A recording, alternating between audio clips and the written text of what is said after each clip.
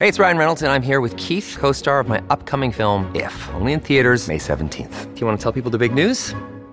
All right, I'll do it. Sign up now and you'll get unlimited for $15 a month and 6 months of Paramount Plus Essential Plan on us. MintMobile.com/switch. Upfront payment of $45 equivalent to $15 per month. Unlimited over 40 gigabytes per month. Face lower speeds. Videos at 480p. Active Mint customers by 531.24 get 6 months of Paramount Plus Essential Plan. Auto renews after 6 months. Offer ends May 31st, 2024. Separate Paramount Plus registration required. Terms and conditions apply if rated PG. This episode is brought to you by La Quinta by Wyndham. Your work can take you all over the place, like Texas. You've never been, but it's going to be great because you're staying at La Quinta by Wyndham. Their free Bright Side breakfast will give you energy for the day ahead. And after, you can unwind using their free high-speed Wi-Fi. Tonight, La Quinta. Tomorrow, you shine. Book your stay today at LQ.com. At Evernorth Health Services, we believe costs shouldn't get in the way of life-changing care. And we're doing everything in our power to make it possible. Behavioral health solutions that also keep your projections at their best? It's possible. Pharmacy benefits that benefit your bottom line? It's possible. Complex specialty care that cares about your ROI? It's possible. Because we're already doing it. All while saving businesses billions. That's Wonder made possible. Learn more at evernorth.com/wonder. Welcome to the New Books Network. Hello, everybody, and welcome back to New Books Network. I'm Galina Limorenko, doctoral candidate in neuroscience with a focus on biochemistry and molecular biology of neurodegenerative diseases at the PFL in Switzerland, and will be your host today. Today we'll be talking to Brian Fagan about the new book, Climate Chaos: Lessons on Survival from Our Ancestors, written by him and Nadia Durrani. A 30,000-year history of the relationship between climate and civilization that teaches powerful lessons about how humankind can survive. Human-made climate change may have begun in the last 200 years, but our species has witnessed many eras of climate instability. Climate Chaos is a book about saving ourselves. Brian Fagan and Nadia Durrani show in remarkable detail what it was like to battle our climate over centuries and offer us a path to a safer and healthier future. Well, Brian, welcome to the show. Thank you. So I would like to start by asking, how has this pandemic affected you and your work, and maybe some main takeaways that you have gathered from this experience? It hasn't affected me that badly because a lot of the travel I had done for this book and Nadia had been done earlier, before the pandemic. And we've basically been isolated and communicating by email, not only with each other, but with others. Fortunately, the web now is a fantastic resource, because everybody who publishes a paper seems to put it on the web as well. The biggest problem for me has been access to the University of California libraries, because one cannot visit them in person. But I've done well, and everything worked out. Fortunately, most of the work on this book was done before, the research was done before the pandemic came down. So we were lucky. So can you tell us a bit more about yourself? Well, as is obvious, I was born in England. I still have somewhat of a British accent, although I've been in California for 55 years. I was born in England, educated at Cambridge University in England, and then spent 7 years in Africa, in Central Africa, in what is now Zambia, working in the National Museum and doing research on early farming societies in Central Africa. And this I happened to do at a time when such research was becoming very fashionable. And I was in on the foundations of multidisciplinary African history, which is where we deployed all kinds of sources, such as historical records, archaeology, and so on, to writing the history of Black Africans. And this was extremely successful and worked well, and of course is now flourishing. So in a sense, I was a pioneer. And then by chance, I got a visiting professorship at the University of Illinois in Urbana, spent a year there. The climate nearly killed me. It was so cold. And then I, by chance again, got a job at the University of California, Santa Barbara, where I spent 36 years teaching. I then retired very thankfully. I was burnt out on teaching. And for the last 17 years or so, I've been writing books, traveling, lecturing, and bicycling. And I'm also was a very serious cruising sailor and did a lot of that. But I've given that up now because at age 85, one does not dance around decks on small yachts with any safety. But I do bicycle. I bicycle on a high-speed electric assist tricycle, which keeps me fit and keeps me out in the open air. I'm married with one daughter living at home, and she and I go back nearly 40 years. So I've been very happy, and I've been in Santa Barbara a long time. So that's my career. I'm a retired professor, but really at this point an independent scholar, which is far more fun because I don't have to deal with academic politics or bureaucracy. Oh, this sounds truly fascinating. So, do you have anything to say to our younger listeners or students who might be interested in following career in climate, for example? I think that today is a time of extraordinary opportunities, but you have to work hard to find them. The competition is much more severe. And to people living in America, I would say as soon as possible, go and do some work abroad because it will give you a much better appreciation of how diverse the world is. And if you can get some experience in a developing country, this is of enormous value. I had 7 years in Africa, and that gave me insights into subsistence farming and the constant threat of hunger, which otherwise I would never have got. And this was very humbling and had a profound effect on how I thought about the past. And that sort of experience is priceless. The other thing I would say, people say, do you become an archaeologist? The thing about archaeology is that there are large numbers of us already. Funding is very short, but the biggest opportunities will be for the next few years, certainly, will be in what they call community archaeology, which is working with local communities, working on heritage preservation and so on. And this is a rapidly expanding field of archaeology. Conventional academic archaeology you can get into, but you've got to be very, very good and very competitive and to have done a great deal of publishing. And academic life does not appeal to a lot of people. I must confess I am one of them. I'm not very fond of it. So your latest book is Climate Chaos, Lessons on Survival from Our Ancestors, that you wrote with your co-author Nadia Durrani. So can you tell us what is it about and how did you come to writing it? Let's start with Nadia. Nadia is my co-author and intellectual partner. She and I have worked a lot over the years, a lot of textbooks we've done. She's a wonderful partner. She is an expert and has a PhD on, of all things, the archaeology of Yemen. But she has acted as a editor of a couple of journals in England, archaeological journals, and is now working on a magazine called Archaeology Worldwide, which is an online magazine which has just started up, and I'm giving her help with that. We correspond constantly. We're constantly going back and forth and planning new projects.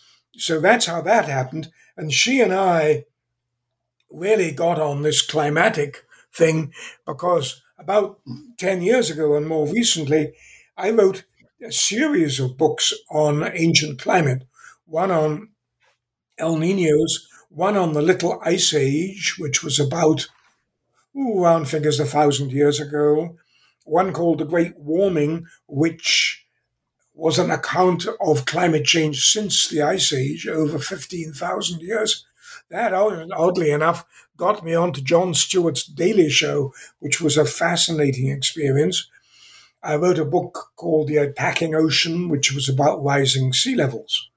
But a number of very eminent historians and archaeologists, particularly historians, pointed out to me about 4 years ago that these books were scientifically out of date because in the last few years there's been a genuine revolution in the study of ancient climate, which has now acquired great precision, largely thanks to the fact that we have a large number of different what they call climatic proxies, indefinite ways of measuring climate change. And when I tell you that we now have temperatures for changing European climate over the last 2,000 years, and are rapidly getting towards that in North America, you'll understand that if you've got climate change records going back to the season, say for the last 1,000 years, you've got a very, very effective weapon for thinking about climate change today. So what we did, and we were astonished at the information, was basically to write a book that brought all these 4 books together and updated them and into a narrative with the final chapter talking about, look, we have all this information about ancient climate. What lessons does this have for the future and for today? And to our astonishment, there were considerable significant lessons which are largely ignored by particularly politicians who seem to live from one election to the next instead of worrying about governing a country. I love it. So learn from the past to bring a better future. Yes, but let's get it quite clear. The past has been described by a number of scholars as a foreign country. It's not, for one very simple reason, Galina. We're all Homo sapiens. We're all human beings. And the way we react to, say, earthquakes or volcanic eruptions and other disasters is virtually identical emotionally to what it was in Roman times, for example. The reason I know this is that I was asked to give a lecture some years ago to a national organization of emergency preparedness people. You know, these incredibly calm people who come and look after you when there's an emergency, like an earthquake or something. And I realized then, doing the research for this, that emotions had not changed much. And this was one of the reasons I really got into this, because the lessons we learn from the past are not that history is going to repeat itself. It won't. Our world is very different from that of the Romans or medieval Europe or colonial America or Australian Aboriginal Australia. Very different. And this is why we have to think about the lessons we can learn from it. And the lessons come from institutions, from our own way of planning and thinking, mobility, how do we cope with climate change and so on. One of them, for example, is the fact that we live in such a crowded world full of cities with millions of inhabitants that to move away from, say, a drought or flooding is incredibly difficult, if not impossible. And if you realize that cities like Mumbai or Shanghai or London are virtually at sea level, or Miami, and sea levels are rising by the foot in the next century or so, and billions of people live right at sea level, you and I, who are our descendants, have got a serious problem. But the problem is already here, and in the next 50 years, it's really going to hit us. And historically, 50 years is nothing. It may seem like a lot to us, but it isn't. So let's delve into some of the science and stories that you cover in your book. And can we start with the basics? So what is paleoclimatology? Paleoclimatology is the study of ancient climate, paleos being the Greek word for old.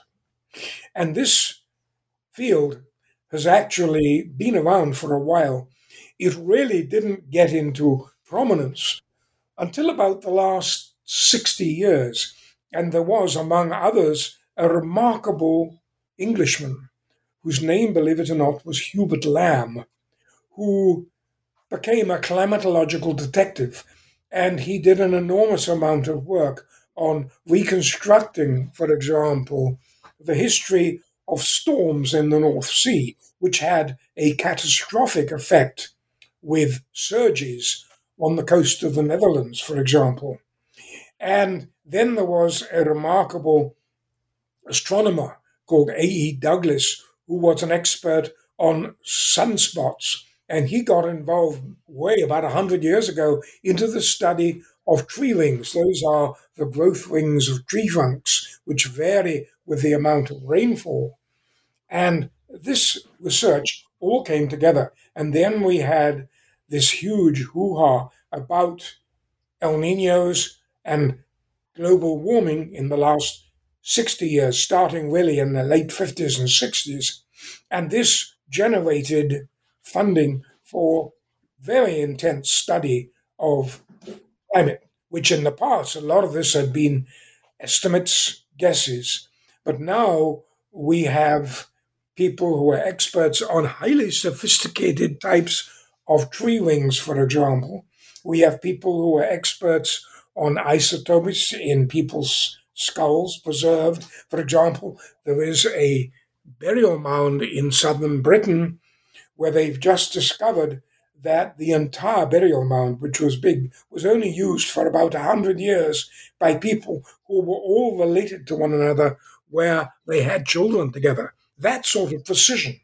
And that sort of precision in the study of ice cores drilled into ice sheets in Antarctica and Greenland and into the Andes and into the Alps, or the study of lake cores, the same sort of thing, even the study of cores drilled from stalagmites and stalactites in caves. All of this provides us with more or less accurate, not completely accurate, chances to look at how climate change changed at the local level and at the continent-wide level, and ultimately at the global level in ways which were completely unknown, really, even 60 years ago.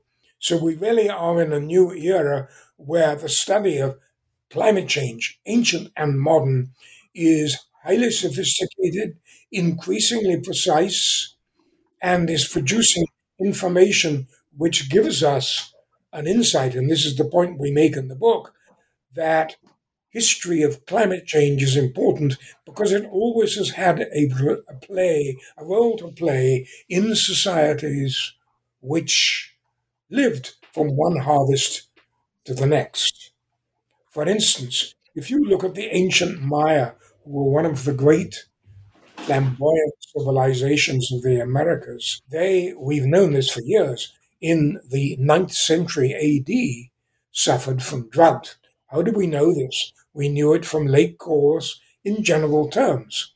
And then in recent years, they've looked at stalagmites and stalactites, speleothems as they call them, and we now know there were cycles of drought in the 9th and 10th century, which were pretty intense. And these can be correlated quite closely with the abandonment of Maya sites.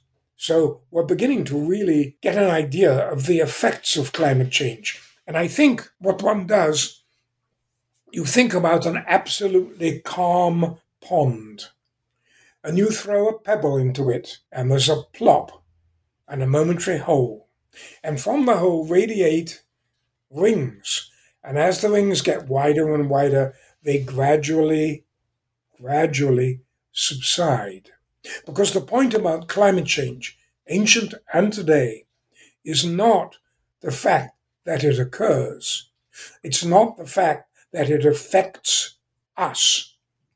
I mean, there is no direct correlation between, say, a drought and a civilization collapsing. What causes that civilization to collapse or to prosper are the social, economic, and climatological consequences of events.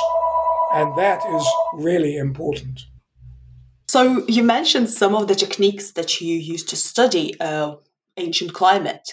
And one of the techniques that you also mention in your book is dendrochronology. Could you let us know what that is? Dendrochronology is the study of tree rings. Dendros is the Greek word for tree. And Alexander Douglas, who did the work in the Southwest back in the 1920s, mainly and 30s, was expert on sunspots. And he thought there was a link between sunspots and tree rings, which in fact there is. And he did the first curves. And what he did was look at old trees, sequoias. And he got what he called a floating curve, where he found climate evidence going back in the first millennium AD and in the early second, but it wasn't linked to today. It was a floating chronology. But eventually, in a pueblo in Xolo in Arizona, he found a beam in an Indian pueblo, which linked his tree rings to the modern ones. And since then, we've got thousands and thousands of tree ring readings, hundreds of sequences, and literally they can track the progress of, say, a major drought from the northwest to the southeast across the southwest. And in recent years, it's moved out. They do oak trees in Germany and go back about 8,000 years. They're doing it in New Zealand. They're doing it in Cambodia and Vietnam. They're doing it in England. It's all over the place. They even now date cathedral beams and even the oak panels upon which old masters were painted. Probably to me the most fascinating one, though, this is really interesting, was there was a famous Stradivarius violin, which of course is the Leonardo da Vinci of violins, which was called, they all have names, the Messiah. And it was thought to be a modern copy. And about 20 years ago, a couple of tree ring scientists took some teeny sample from the inside of the case of the Messiah. And they found not only that this tree ring came from the Alps, from, I think it was a large tree, but they found that it had actually been made with two timbers from the tree. When you get down to that sort of precision, it really becomes fun. So tree ring chronology within the period it happens and where you find it is enormously valuable. And dendrochronology now, with all the statistical manipulations and so on they can do, is a highly sophisticated science. It is a subspecialty of climatology in its own right. So, with all of the techniques that we have, how precise can we be about the ancient climate? We can be with varying degrees of accuracy. In Europe now, with tree rings, we now have a pretty good idea of temperatures in different seasons of the year. When you're looking at ice cores in Greenland, they are now beginning to get a resolution which is down to a year or two. On the other hand, and of course, stalagmites too tend to be pretty accurate. I would say a lot of it now is accurate to within a decade, a great deal within 50 years. So we are getting much more precise. So, what were some of the major climatic drivers for the ancient climate? The major climate drivers, the big one, and one of them is the angle of the Earth's to the sun. A great deal, of course, depends on carbon levels in the atmosphere and things like that. So there are a large number of them, of which I would say carbon levels are some of the most important. And also, of course, global temperature has an enormous effect. And the Ice Age, with its at least nine severe cold periods, was a major catalyst in all this. Because when you had an Ice Age coming in, as we did about 120,000 years ago, it came in pretty fast.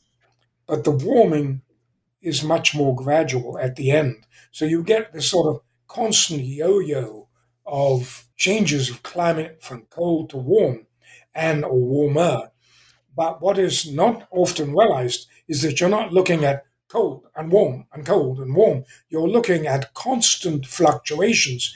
For example, there was a period in the height of the late Ice Age when it was pretty cold generally, around, I think, 24,000, when there was a brief period when summer temperatures in Europe were only a little cooler than today.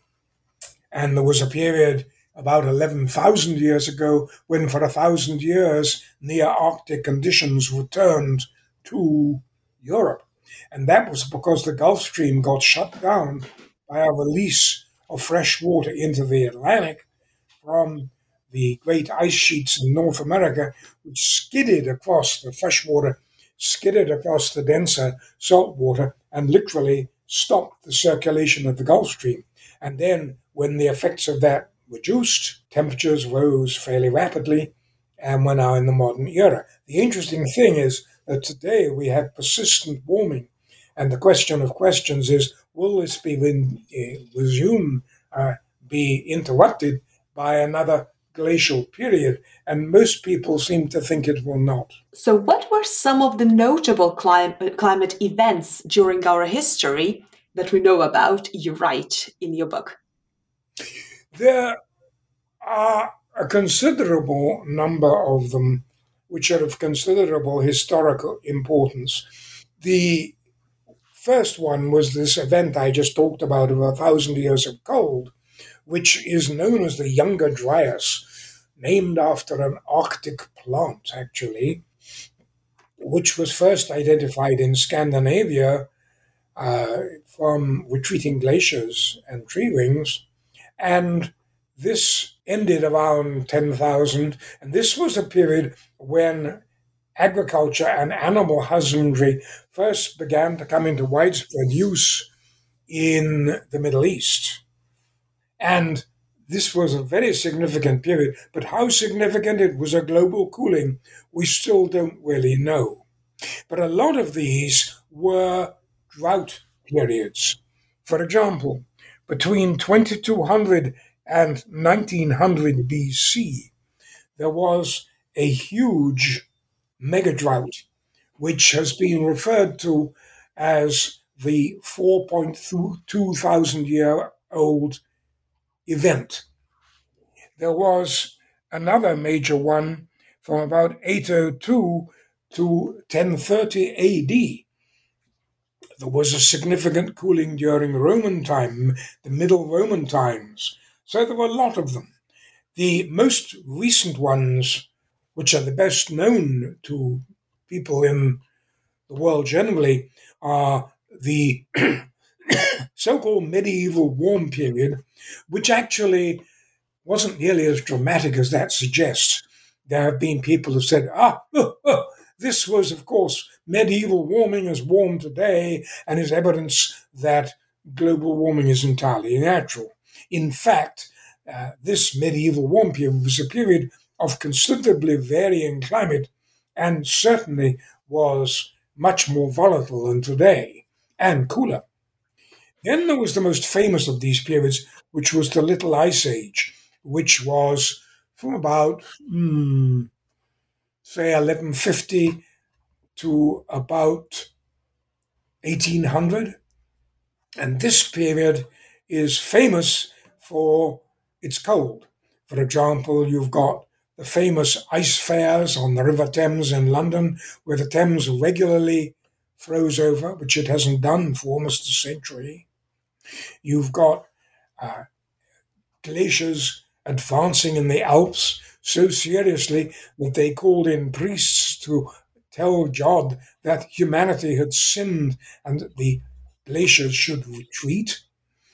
You've got shortages of food. The most famous, of course, and a lot of this was triggered by volcanic eruptions, which are, of course, a major contributor to temporary cooling. And if you get, as you did in the early 19th century, a burst of volcanic activity and the ash forms and obscures the sun, you are looking at temporary cooling. And the most famous of all these is the famous year without a summer of 1815. And this caused major disruptions in Europe. It caused food shortages. And during 1816, a British poet who's quite well known in England, he's not very well known in America, Percy Bysshe Shelley, and his wife, Mary Shelley, and Lord Byron, the poet, lived in a villa by the Frith Lakes, and they were confined inside, sitting by the fire. And it was then that Mary Shelley wrote one of the immortal 19th century books, Young Frankenstein, which became a cult almost, and of course is immortalized by the Hollywood movie Young Frankenstein, which oddly enough was on TV here about 3 weeks ago. And that caused significant cooling all over the place in New Zealand, in North America, and elsewhere. And indeed in China, in northern China, it had a significant impact on food supplies. Because very often you have to realize that 1,000 years ago, nearly everybody in Europe alone lived at a subsistence level.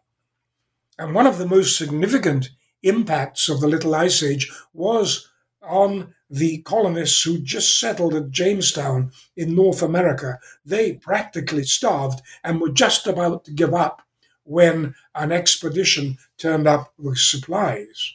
So the impact of these events, particularly on societies which are living close to the edge and literally live from one harvest to the next, can be very, very severe. Then, since then, of course, we've had warming, we've had the Industrial Revolution, so-called, coal pollution, and today's warming. So the human societies were shaped mostly by the climate during the history. And how did this anthropogenic warming came about? Which warming? Anthropogenic. Anthropogenic?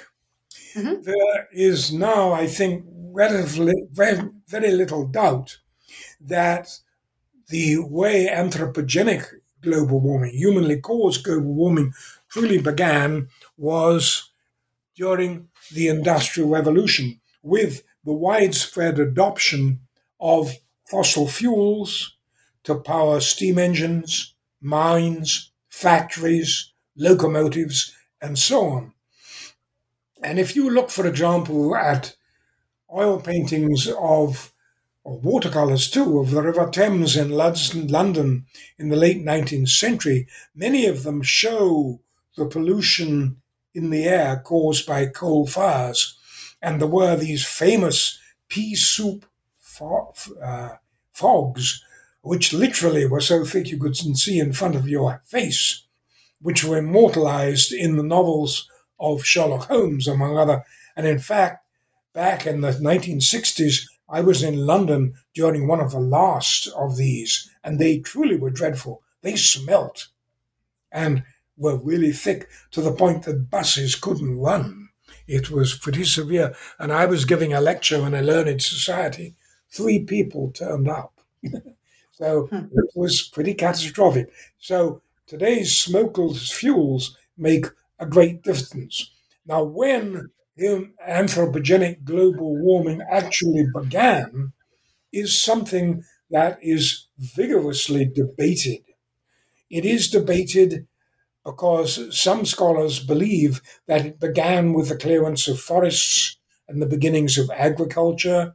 Others say it was the Industrial Revolution. Nobody really knows, but certainly humans, once they started clearing and changing the environment, began to have at least some effect on global climate. This episode is brought to you by Shopify. Whether you're selling a little or a lot, Shopify helps you do your thing, however you cha-ching. From the launch your online shop stage, all the way to the "we just hit 1 million orders" stage. No matter what stage you're in, Shopify's there to help you grow. Sign up for a $1 per month trial period at shopify.com/special offer, all lowercase. That's shopify.com/special offer. Look, Bumble knows you're exhausted by dating. All the must not take yourself too seriously and 6'1" since that matters. And what do I even say other than hey? Well, that's why they're introducing an all-new Bumble with exciting features to make compatibility easier, starting the chat better, and dating safer. They've changed, so you don't have to. Download the new Bumble now. When you need mealtime inspiration, it's worth shopping Kroger, where you'll find over 30,000 mouth-watering choices that excite your inner foodie. And no matter what tasty choice you make, you'll enjoy our everyday low prices, plus extra ways to save, like digital coupons worth over $600 each week. You can also save up to $1 off per gallon at the pump with fuel points. More savings and more inspiring flavors make shopping Kroger worth it every time. Kroger, fresh for everyone. Fuel restrictions apply.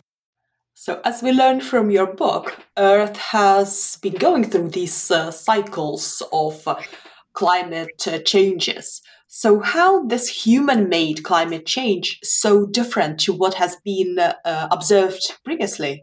Well, the fact is that the difference is very profound, because if you look at warming, it is now continuing all the time because it is overwhelming the natural forces that kept it in control before. For example, there was much less freezing in the Arctic, and that has an effect on global winters. You get much warmer summers. You get much more extreme weather events, some of which have a permanent effect on human societies. So really, it's the extreme weather events which are the most striking, and also the fact that the climate is now less cyclical. You're not getting the periods of colder climate lasting, say, centuries, like a drought in the American Southwest about 1,000 years ago, where you get events happening that do trigger more rainfall, whatever. It now is a long-term trend towards warming, which had no end in sight. And there was absolutely no question that this was caused by human activity. There are people, of course, today who are still denying that climate change is that important at all. These people are, to put it mildly, delusional. They have ideologies which bear no resemblance to reality. The fact of the matter is that we are in a world where we have to live with warming. And the question is, how do we cope with it? And how do we reduce global temperatures and global carbon levels? And this is a problem which we have to grapple with. And one of the problems with it is that it isn't a problem necessarily for us. It's a problem for our children, our great-grandchildren, and generations not even born. And we're going to have to spend a huge amount of money, for example, erecting sea defenses like the Dutch have been doing for centuries. And a lot of this isn't investment for us, it's investment for the future of humanity. And politically, in a world where everything is about the next election and everyone is fighting over trivia, these sort of really fundamental, important actions that have to be taken are often considered a waste of money, believe it or not. So now, thinking about the bigger picture and some of the issues you already touched upon, what do we need to do to avoid the climate chaos turning into climate catastrophe? I am not an expert on this at all. I'm an archaeologist. I deal with the past. I think, without question, and these are very general comments, we need decisive international leadership. Because the big thing now, in the past, climate change ultimately was a local problem. Why? Because everybody lived within small territories, the confines of an empire, the fortifications of a city. Our perspective and where our food came from ultimately was a fairly limited area. This, of course, changed dramatically within in growth of empires, Cambodian Empire, the Inca in South America, the British Empire, all this. And this internationalized food supplies, among other things. And what we're now living in isn't a world where there is Russia and Bulgaria and Greece and England and Peru. We're living in a world that really is global, where we can communicate instantly with people on the other side of the world, where we can really make decisions about issues in seconds. Between now, here, and Australia, I had an animated conversation on the web with Australia yesterday about a date, a site, the date of a site. Even 20 years ago, this would have taken at least a week of emails or very expensive phone calls. And we live in a world where we live in each other's pockets. And we live in a world where humanity is very diverse, where social change is vital, and yet we live in a world where there are major social differences between different segments of society, inequality. This is apart from race and all that. You're talking about societies whose survival depends on concerted actions to reduce deforestation, to slow carbon levels, to produce enough food for everybody, to make sure water is available, to recharge water tables. The list goes on and on and on. And 95% of these problems ultimately are global in the final analysis. Because many societies, many communities, the one I live in here, for example, are taking action on a 20 or 30 year time frame maybe to do something about sea levels. They're drawing maps, they're deciding what strategies to take and so on. But what do you do in somewhere like San Francisco, where there is hundreds of acres or hectares of landfill, which if the sea level rises sharply, which it's going to do up there, is going to flood enormously valuable residential and business land. What do you do? Do you move housing and buildings to higher ground in advance of this? Think of the social disruptions. These are the sort of issues we've really got to grapple with. And it's no use just shoving them down the pike. It won't work. We live in a world which is now truly a global society and a global world. Nationalism, the pettiness of nationalism, and indeed the pettiness of a lot of religion, is outmoded. We are human beings facing common issues which we created. So, what discoveries along your journey to writing your book, Climate Chaos, surprised you the most? A number of things. We were focused, of course, Nadia and I, on the past. That was our charge, our job. One thing that struck me was the amount of new information we have. We know, for example, a great deal about the drought cycles of the Maya. We now know why Angkor Wat failed. Why? Because ultimately its irrigation systems were overwhelmed, and because of persistent drought, which affected a society which depended very heavily on very sophisticated, precise canal building and the movement and storage of water. And this really surprised me. I didn't realize that. I was very surprised about the quality of the research which has been done on the history of the Little Ice Age now. I mean, people are really looking at the impacts in small towns and so on. This is marvelous stuff. And I think the other thing, the biggest thing that always surprised me, was that it really has a fairly direct relevance to the world we live in terms of some surprising things. One of our most effective weapons against disaster is that of ourselves. If you look at Hurricane Katrina or some of the big disasters that have inflicted North America, one of the most striking things that comes out again and again and again is just how important communities are.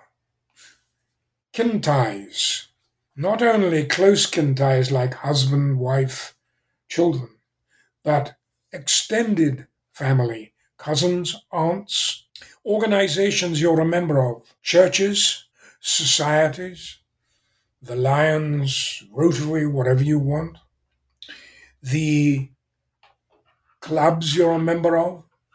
Because when things get bad, people tend to rally around people they know. And many of the things that have been most effective, for example, with the hurricane in New Orleans, were actions taken by churches and community organizations, which were able to move very effectively and fast. Why? Because they knew people and they knew who did what and to whom. And I really think this is one of the biggest weapons we have, is the fact that we have kin, we have obligations of kin, and we have obligations to fellow human beings through the societies and connections we have. And that's very important. To some degree, one of the most important qualities of being a human being is networking, being able to network with people. I mean, with what you do, you must know the importance of networking between scientists, because somebody will have an idea and they'll say, what about so-and-so? And you'll go, oh my goodness me, that's what I needed, that link. And these sort of moments, aha moments as they're called over here, are really very, very important. And these sort of moments can really make a difference when people are poor, when they need community help, food packages, whatever. And that to me is the most important lesson I learned from this book, how important the past is for these sort of rather subtle lessons. And if you could time travel, is there a time period that you would really like to visit? Me? I don't know. I'd love to have seen parts of the 18th century in Europe. I'd love to have visited the Khmer Empire based on Angkor Wat at the height of its power. I'd hate to have been one of its citizens, but it was an incredible display. I'd love to have walked in London in Little Ice Age, and again in the height of the Industrial Revolution. It would have been unpleasant, smelly, and dangerous, but it would have been fascinating.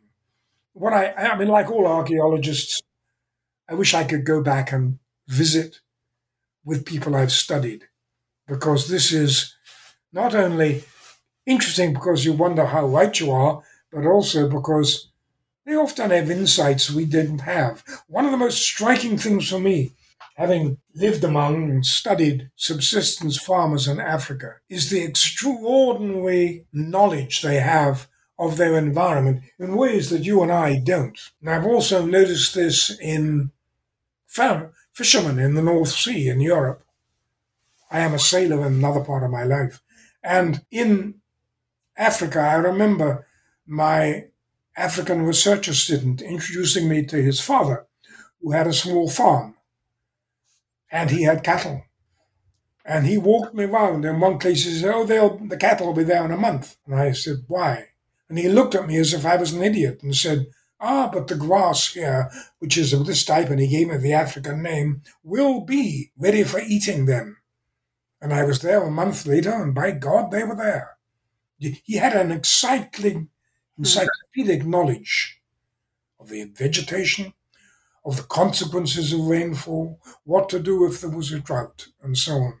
And in the question of fishermen, I had experience with fishermen, and those guys knew more about the weather and forecasting it, more about what waves meant and the shape of them, more about what was on the bottom than any sailor I've met today. And for example, the Aleutian Indians up in the North Pacific had, well, I think they still do probably, at least 20 words which described specific conditions of the ocean and waves. That's the sort of traditional knowledge which is so useful when studying climate change. Do we still have it? Some of it, but a great deal has been lost, and it's invaluable. Well, this has been truly thought-provoking discussion. So can you tell us what are you currently working on and what will be your next project? Forgive me laughing. I finished the climate change book with Nadia. We are responsible for 7 textbooks, and one of the crosses we have to bear is to revise these, and we're just about to start revising one of them. At the moment, we don't have another book on the way. We're thinking. We're looking for ideas. I'm spending a lot of time reading about early agriculture and early cities. I yet haven't been excited. We looked at a book on fire, but there are too many books on the subject. The other problem is now there were so many books that one wonders if it's worth writing another one. I really don't have any idea what we're going to do, Ganina, in specific terms, but we will continue writing books. And it will be about the past. My guess is it will be something that draws on all kinds of academic disciplines, and it will be something that will be written for a general audience. If you ask me to be more specific, I would smile sweetly and say, I don't know, and that's the truth. Ask me that question in 6 months, I'll probably have an idea. I'm afraid that's not a very good answer, but being an author, it takes more time very often to have an idea than to write it up. I'm sure you'll find some fascinating subject to write about. We'll try. So where can our listeners find more information about your work and also your book? There's a lot of web entries on me. I don't do social media. I've had nothing but trouble with it. You can find all my books on Amazon, and there's a list of books and reviews and so on my website, on the web. If you look up Brian Fagan on Google, you'll find a lot of stuff. Amazon has a very complete listing of them. So that's the conventional sources. Well, thank you so much for joining me today. It was great fun. I enjoyed it. You asked good questions.